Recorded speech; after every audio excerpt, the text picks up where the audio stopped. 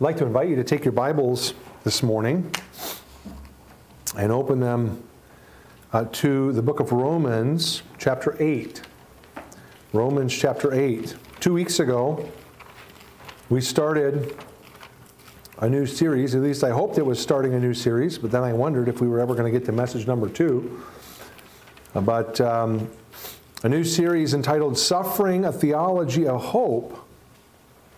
And we considered the beginning and the end of suffering. We looked at Genesis 1 through 3 and Revelation 21 and 22. And I told you as we studied the Scripture together that when you suffer, it is a warning that your sins have separated you from God. That your rebellion against His authority in your life has made you His enemy. And that you stand condemned before His judgment seat. This is what suffering teaches us. But, so we could say in this way, every time that we suffer, we are tasting a small part of the judgment for our sins. But, I shared with you from Revelation 21 and 22, that the Lord is going to do away with all pain and suffering, all death, all tears, for those who believed on Jesus Christ and been saved by His blood. Those things were not a part of the original creation, and they will not be a part of the new heavens and the new earth, which God will make for His people to enjoy. Now, I'm sure that what I said brought up some challenging questions about the subject of suffering, especially when I said that God is the one who brought suffering into the world. We can't blame the devil for it. He doesn't live independently of God. He's a creature like you and like me in some ways. And I hope that as we go through this series over the rest of this month and in next month, and we'll see exactly how long it takes us. But I hope that as we go through this series, I will be able to answer some of your questions. But I'll tell you right up front that I can't answer all of them. There are a lot of questions that I won't be able to answer, at least to your satisfaction. That's just the nature of God and how He works in the world. And so what I want to do today is try to build on the foundation of the last message by asking a question that seems, at least to me, to kind of jump out of the page. When I read Genesis 1 through 3 and I read Revelation 21 and 22, and here's the question that I would ask. Here's how I would put it anyways. If God can eradicate sin and suffering from the world, and if, indeed, He will do so at some point in the future, why has He not already done so? If God can eradicate sin and suffering from the world, and if He is going to do that, why has He not done it yet? Let's pray and ask God's help as we examine the Scripture today and hopefully begin to sort out a little bit of an answer to this question and maybe some of the related questions that may come up. Father, thank You for the privilege that we have of meeting together. We do not take that for granted. We realize there are a lot of factors that can come into play that affect our ability to meet as a church. And we thank You that today we're able to be here, even if it's just a small group of us. We pray that You would minister to those who are not here today, who are not able to be a part of this gathering. Father, some of them may be watching us online even now. I pray for Your ministry in their lives today, that You would be, Your Spirit would give them comfort and encouragement, physical strength and healing if that is their need. Certainly we pray for spiritual instruction and guidance and teaching, and even, Lord, that they would be rebuked and confronted maybe if there's some sinful thoughts or attitudes or actions in their life today. And Father, we pray that You would restore them to us again soon, that we can all be together here. We thank You for those who are here today. I pray that you would minister to their needs. Most importantly, Lord, I recognize that today I do not have the ability to do what you've called me to do. Father, I realize the weight of this truth, the weight of the teaching of Scripture on this subject is so great. And I pray that you would help me to rightly and accurately handle the Word so that your people can hear you speaking rather than me. And I pray, Lord, that you would give me strength, strengthen my voice. And Father, I pray that you would use me as your instrument today to accomplish your will in the lives of your people. And that even through this, you might call some to yourself who do not know you as Savior. And that they would repent of their sins and trust in Jesus Christ today. We pray for your grace to accomplish this work. In Jesus' name, amen. So the question we want to look at this morning, if God can eradicate sin and suffering, if he is going to do that, why has he not yet done so? And as I think about this question, and I try to reason through it myself, it seems to me that it would have been easy for God to just destroy Adam and Eve after they sinned. You know, nip it in the bud, so to speak. He could have destroyed them and replaced them, right, with another first couple, a second first couple. I don't really want to say that. At least in my thinking anyways, God didn't need to curse the rest of creation and have them pass down their sin nature to their descendants. And again, I'm speaking here in my own human reason here, okay? So please understand here what I'm doing. But this has the added bonus of making it so that only the two people who actually sinned would pay for their sin. Right? There wouldn't have to be other fallout and other suffering and other sin and experience of that as a result of Adam and Eve's sin.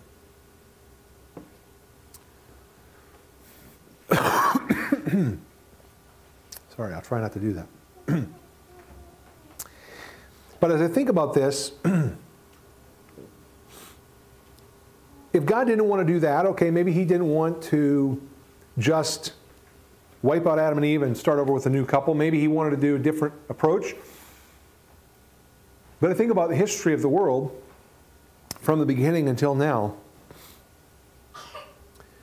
God could have stopped this train at any point along the track, right? I mean, why did he wait so long? Why is he still waiting? We think about the world around us. I mean, think about what you have seen this last week. Just the last 7 days. Think about the suffering and the evil that we have seen in our world going on in a place like Afghanistan within the last 7 days. That didn't have to happen. Right? At least in my thinking, there's no reason that God needed to allow that. He could have stopped that. He could have stopped all of this before that happened. And if he's going to eradicate sin and suffering, why not do it sooner rather than later? Why allow everything to transpire the way that it has? Well, that's why I brought you to Romans chapter 8 this morning. Because I believe that in Romans chapter 8, we get a glimpse into the mind of God on this subject. Now, in this chapter, the Apostle Paul is writing to the church at Rome, and he is drawing some conclusions here. The first 7 chapters of this letter, he has been explaining the nature of salvation, how our salvation works. And here in this chapter, he is drawing some conclusions from that. And so he begins the chapter talking about what the Spirit of God has done for us that the Old Testament law could never do. The Spirit of God changes our minds. He changes our hearts to cause us to love the things that God loves. The Spirit of Christ comes to live inside of us when we get saved. And Paul says that the same Spirit is going to raise up our bodies from the dead. This same Spirit is the active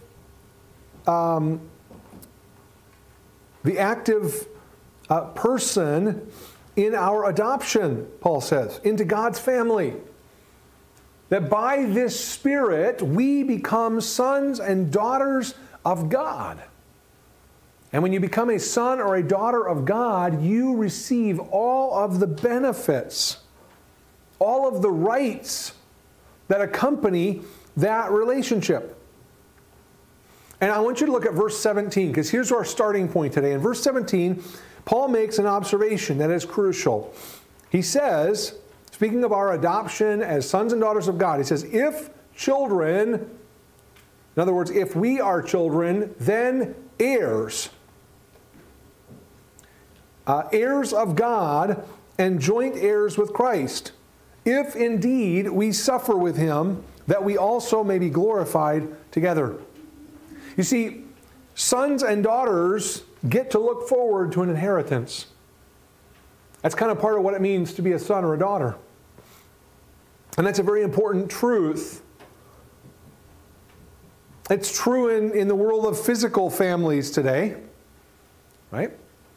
If you have a son or daughter, then when you die, they will receive whatever inheritance you have. Whatever material goods you have in this life will be passed on to them. And the reason that they get those things is that they are your son or daughter.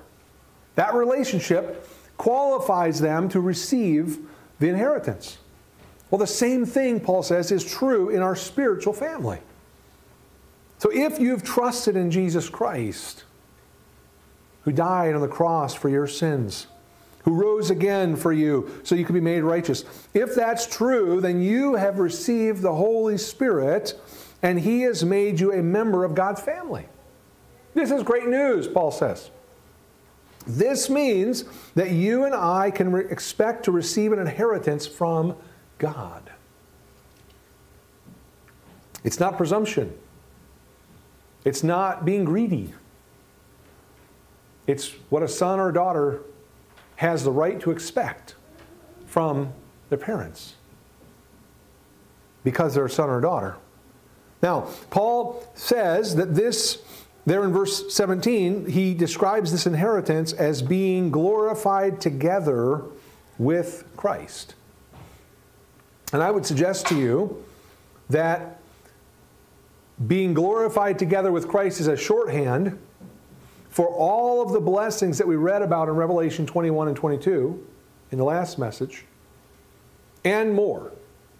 Because that's not exhaustive, that just gives us a taste of it. This is what we said last week, that one day God is going to remove sin and suffering, and we will enjoy a life with Him and peace forever. Amen. But there's one little fly in the ointment, so to speak. Okay. It's right there in the middle of verse 17. Notice what Paul says there in verse 17. He says, right in the middle, if indeed we suffer with Him. Did you catch that?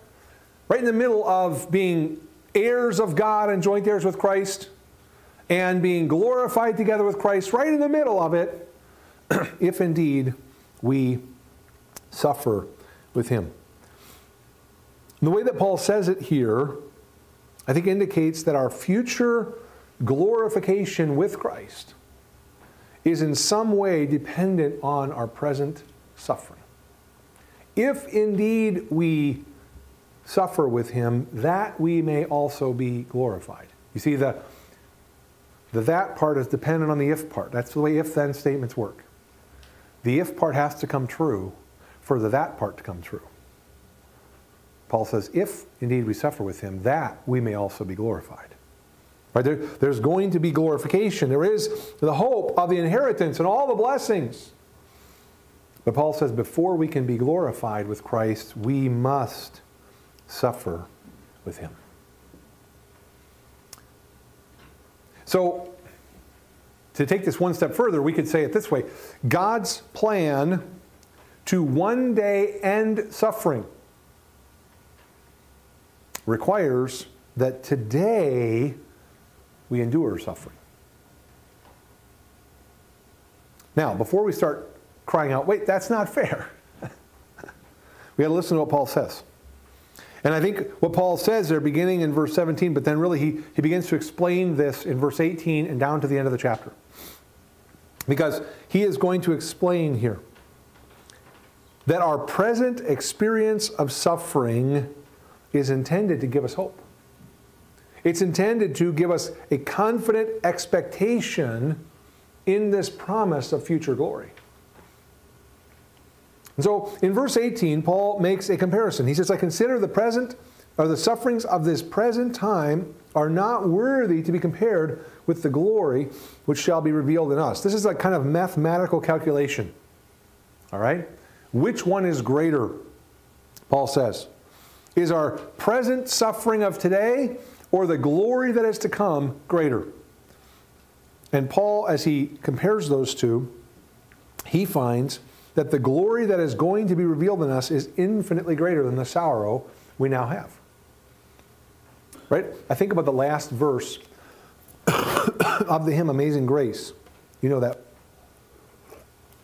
hymn, the verse that we often sing as the last verse, when we've been there 10,000 years, bright shining as the sun, we've no less days to sing God's praise than when we'd first begun.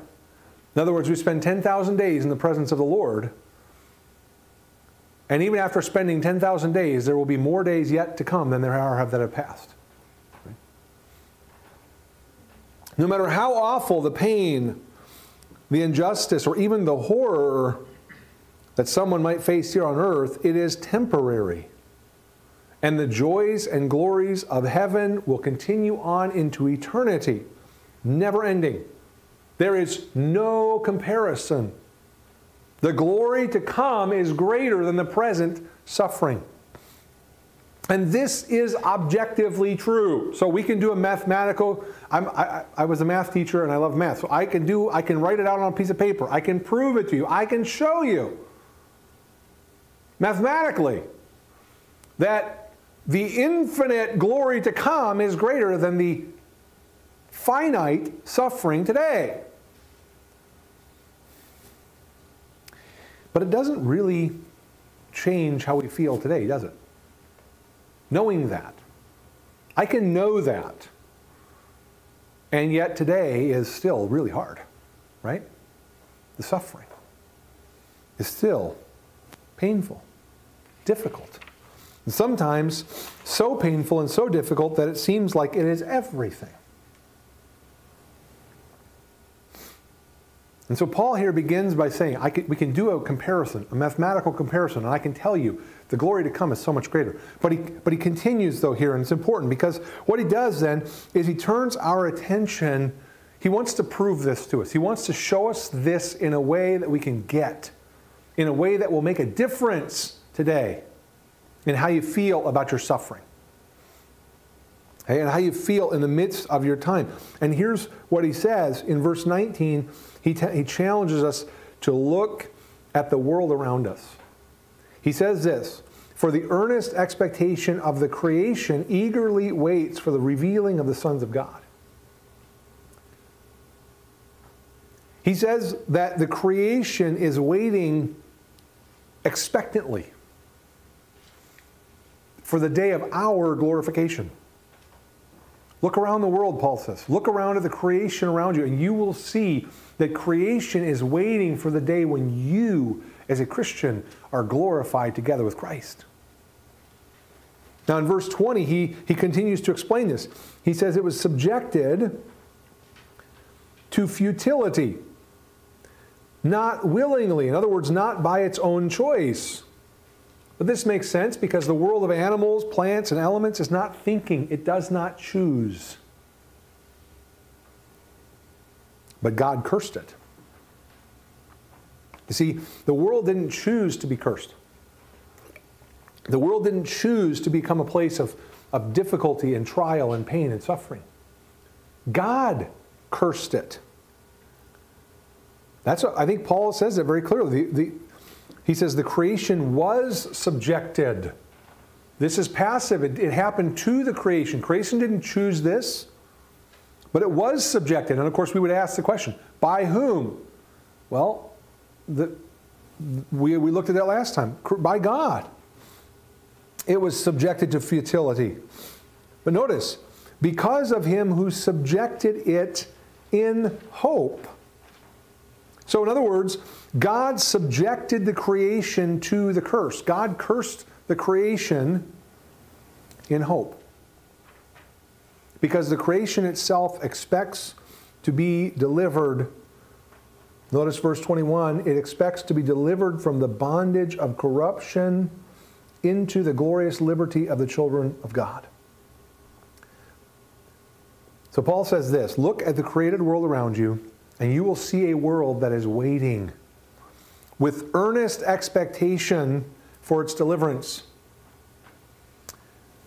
And then in verse 22, he says, just listen. He says, we know the whole creation groans and labors with birth pangs together.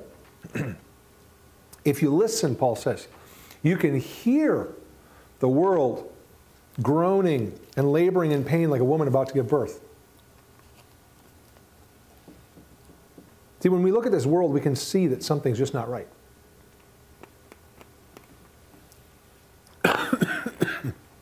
Things don't work the way they should. Things break down. Things wear out. They don't cooperate. And scientists, as they study the world, have developed a law, they call it the second law of thermodynamics, that they use to try to explain and describe what we're seeing when we see a world that doesn't work the way that it should. They call it entropy. And it's a measure of the amount of disorder in a system. And so whenever scientists measure entropy, how much disorder there is in a system, you know what they find over time? Entropy always goes up. Disorder always increases. Always. That's the second law of thermodynamics. That entropy, disorder, is always increasing. Things are all progressing. But they're not progressing upward and forward. They're progressing downward. They're becoming less and less useful all the time. And so what do we have to do? We constantly have to try to overcome this downward trend in the natural world. We use energy, our own energy, to bring order to the chaos. And anybody who's, cleaned their house knows this happens. Because you clean it, and what happens in a few days? It has to be cleaned again. And if you don't expend the energy to keep bringing order to the chaos, it gets more and more chaotic. And if you've ever been in someone's house that doesn't clean it, you can see it gets worse and worse and worse. It doesn't ever get better. It doesn't ever correct itself. Okay, unless you input energy. That's what we have to do. So we're constantly working against this. We're constantly having to maintain order. We're constantly having to maintain the things that we have to make them continue to work because they break down over time. That's exactly what Paul says that we see. If we look at the world and we listen to the world, we can see it, we can hear it.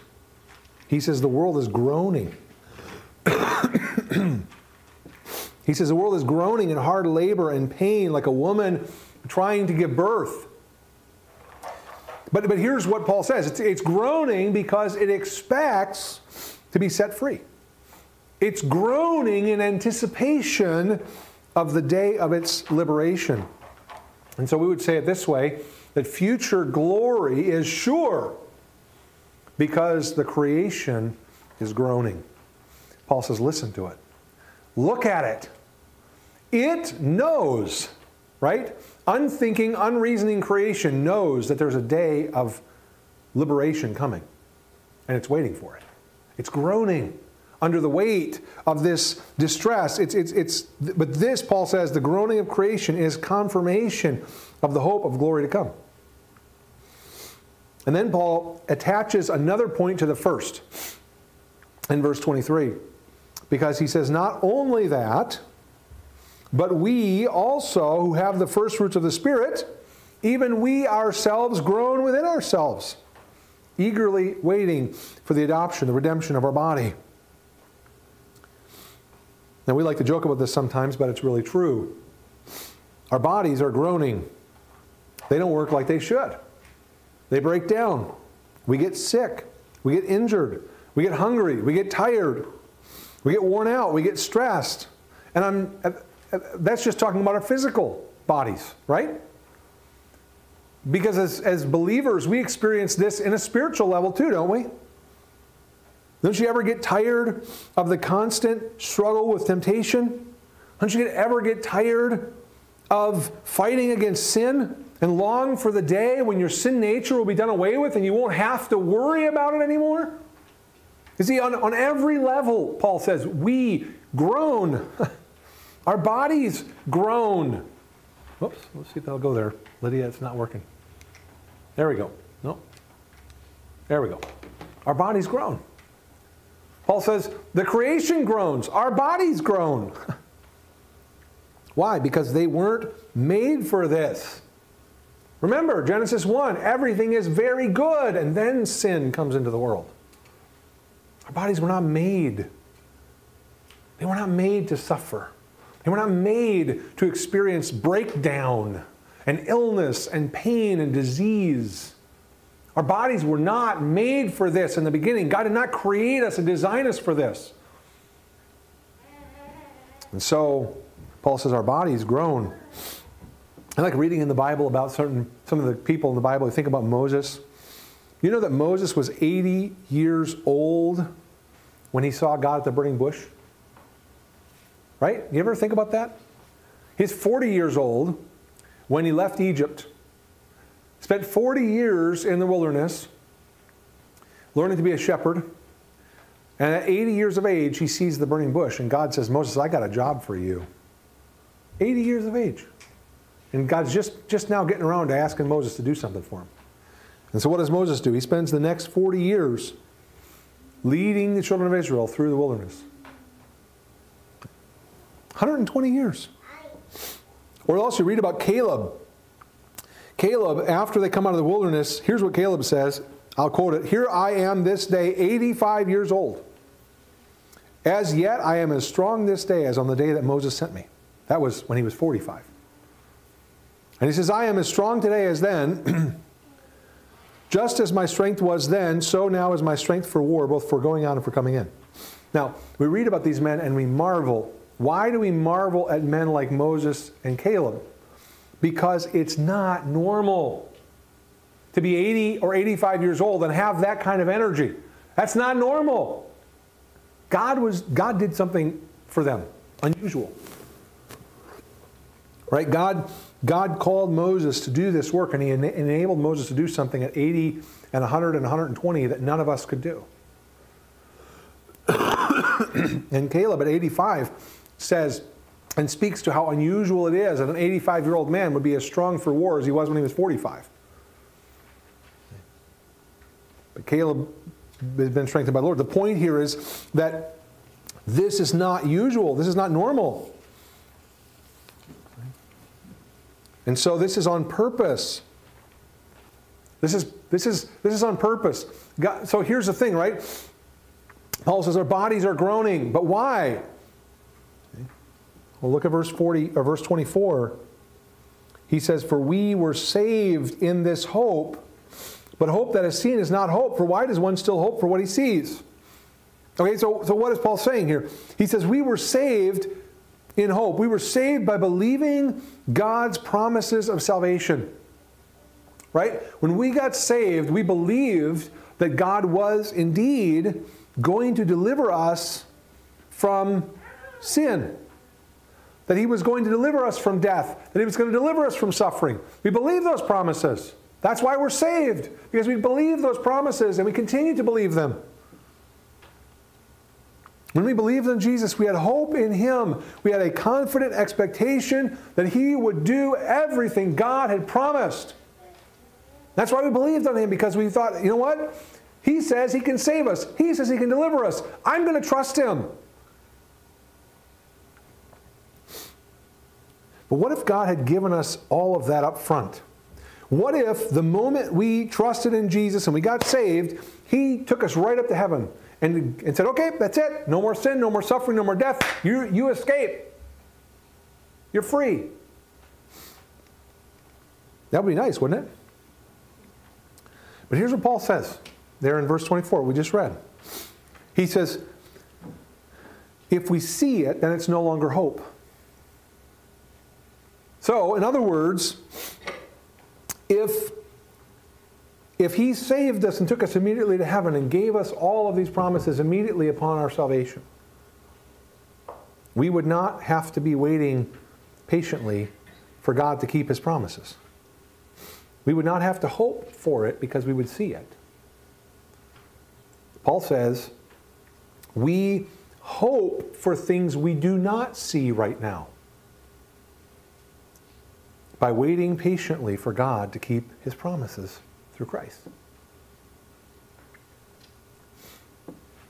So why is it that we are experiencing suffering right now? Because God is teaching us to hope in Christ. He's teaching us to wait patiently. You say, yeah, it's hard. I know. It's hard to be patient. It's really hard for a 2-year-old to be patient and wait, right? And if you're a parent, you know what it's like to deal with a 2-year-old who doesn't want to wait. Or if you've ever been a teacher in a 2-year-old classroom. Most of us have had experience at some point in dealing with a little kid that just cannot wait. But the reality is most of us as adults are just like a 2-year-old, and we cannot wait. And we get really bent out of shape when things just don't happen the way we want to or when we want them to happen.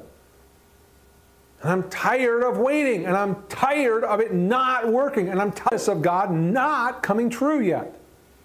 And Paul says, that's what hope is all about. We hope for things that we don't see. We wait confidently. We wait expectantly, knowing that in Jesus Christ, every single one of those things will be. But they're not today. And so we wait. Now, there's a third confirmation here of the hope of glory. And it goes along with the same theme in verse 26 and verse 27. Paul says, likewise, the Spirit helps in our weaknesses. For we do not know what we should pray for as we ought. But the Spirit Himself makes intercession for us with groanings which cannot be uttered. Now here is the best part. The creation groans. Our bodies groan, but you know what? The Spirit of God groans. Paul says the Spirit groans, and this also gives us confirmation. This gives us reason for hope that the Spirit is groaning.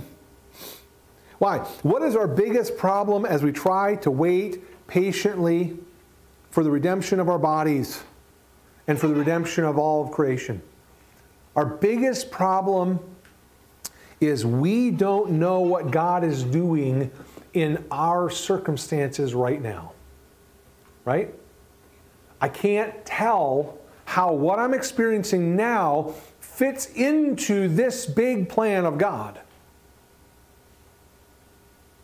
I'm supposed to wait expectantly, wait confidently, trusting that God is going to fulfill all of His good promises one day. But I just can't see how this right now fits into that. It just doesn't make sense to me, right? We lack that perspective. We lack that understanding. And I think this is in Paul's mind. Paul says we don't know how to pray for what we don't know what we should pray for as we ought. In other words, that's our problem. We don't know I don't know how to pray about the circumstances that I'm in right now because I don't know how they fit into the big plan, the big picture.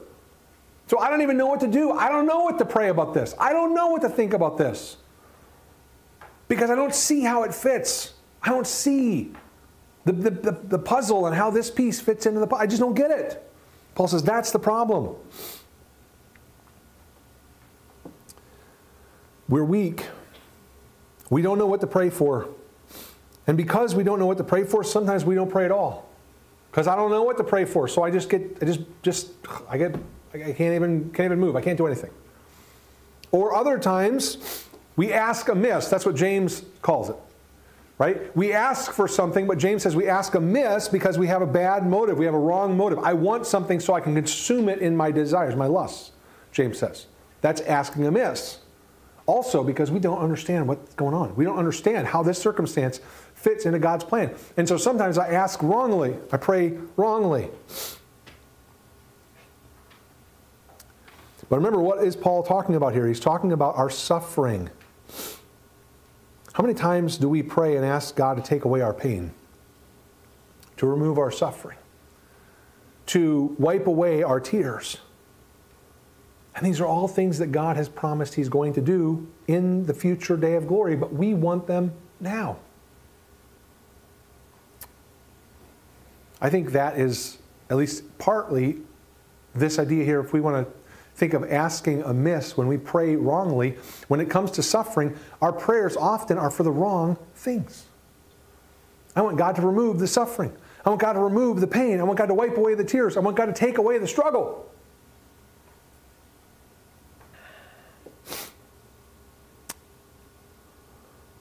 But Paul says this, and this is so important. When you got saved, the Holy Spirit came to live inside you. And what He does is He intercedes to God the Father for you. He prays for you with groanings that are so deep, words cannot even express them. I like the way W.H. Griffith Thomas put it. He said, God, who is greater than our hearts, understands us perfectly. And while our lips may be unable to utter anything, the Holy Spirit is all the while making intercession within. Paul says, you're in the middle of suffering. You can't even pray. You don't know what to pray. When you do pray, oftentimes you pray wrong. We're so mixed up. We're so lost in this. But you know what? The Holy Spirit is with you. And the Spirit of God is praying all the time.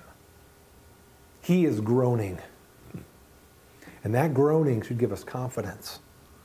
Now, there's something more, another aspect of this in verse 27, because the Spirit understands our hearts perfectly. But verse 27 says He also knows the mind of God. Right? He who searches the hearts knows the mind of the Spirit because He makes intercession for the saints according to the will of God. You see, the Holy Spirit never asks amiss. He intercedes according to the will of God. Let me just insert one thing that Paul doesn't say here. I think it's understood. He, the Spirit, intercedes to God for you. He intercedes according to God's will for you all the time, perfectly in every circumstance. But here's one thing the Holy Spirit doesn't do, is He doesn't tell you what God's will is in your present circumstances. In other words, He knows God's will. He knows what God is doing in your life. He knows it perfectly because He is God. But Paul says He prays for us. He does it with words that cannot even be uttered. What He doesn't do is He doesn't open the window and say, let me show you. Let me tell you what I'm doing. Oftentimes this is happening, and Paul is indicating here we're not even aware of it. This is intended to be a great comfort for us. We have the Spirit of God to help us in our weakness, but we also must have faith. We must believe that God knows and prays, that the Spirit knows and prays for us according to God's perfect will, but He doesn't consult us on that. He doesn't tell us what He's praying. He doesn't tell us these things. We have to trust Him. We don't get to see it. And I'm convinced that even if we could see it, we wouldn't understand it, because he says there's groanings that cannot even, cannot be even put into words. We would not comprehend it. There's something here that we must just trust the Lord. Comfort ourselves in knowing that the Spirit of God is praying on our behalf. Now, there's a final note of confirmation. It's a big one. A lot of ink has been spilled on these verses in theological debates. I don't plan to enter into any of that today, because for the purpose of Paul's point, it's irrelevant. Paul's point is that our present suffering assures us of future glory. Remember, we have to go through the suffering with Christ to get to the glory together with Him that's going to come. That's Paul's point in this passage. So look at what he says in verse 28, down to verse 30. And we know that all things work together for good to those who love God, to those who are the called according to His purpose, for whom He foreknew, He also predestined to be conformed to the image of His Son, that He might be the firstborn among many brethren. Moreover, whom He predestined, these He also called. Whom He called, these He also justified. And whom He justified, these He also glorified. Paul, in this paragraph, begins with the conclusion. We know this principle. Paul says we know this. This isn't something that we think, or we might know, or we could. He says we know this. The word here speaks of the certainty of knowledge. We as Christians know that this is true. And what is it that we know that is intended to bring comfort and confidence of our future inheritance? Well, it's this: God's providence and purpose. God's providence and purpose. When we speak of providence here, I'm speaking of God's ability to use all things in such a way that the outcome is exactly what He desires. This is something, in fact, Albert and I had a conversation about this, I don't know, sometime in the last couple of weeks. I don't remember exactly what day it was. But we were talking about the fact that when I speak about something, when I make a plan or I say I'm going to do something, I can't guarantee that that's actually going to happen. Right? I could say I'm going to mow the lawn tomorrow. But there's 100 things that could happen between now and then that may keep me from mowing the lawn tomorrow. So my best intentions of doing that are limited by the fact that I can't control everything. I can't make sure, I can't guarantee that outcome. Nothing I can do. There are a lot of things that can happen that would be totally out of my control that would keep me from mowing the lawn tomorrow, right? That doesn't mean I'm dishonest if I don't do it after I said I was going to do it. Sometimes that's what happens, right? We have good intentions, we plan, but we can't guarantee it. Here's the difference. God, in His providence, can plan something and can guarantee that it will come to pass. Because He's able to use everything. Everything that happens, He's able to use that to guarantee that His plan and purpose comes to pass. And so God's providence. On the other hand, we have God's purpose. God's purpose is the desired end toward which He is working all things. So there is a goal that God has in mind. And God has the ability to make sure that that goal happens. That's what Paul's talking about here. And he says, we as Christians know that this is true. We absolutely know it for sure.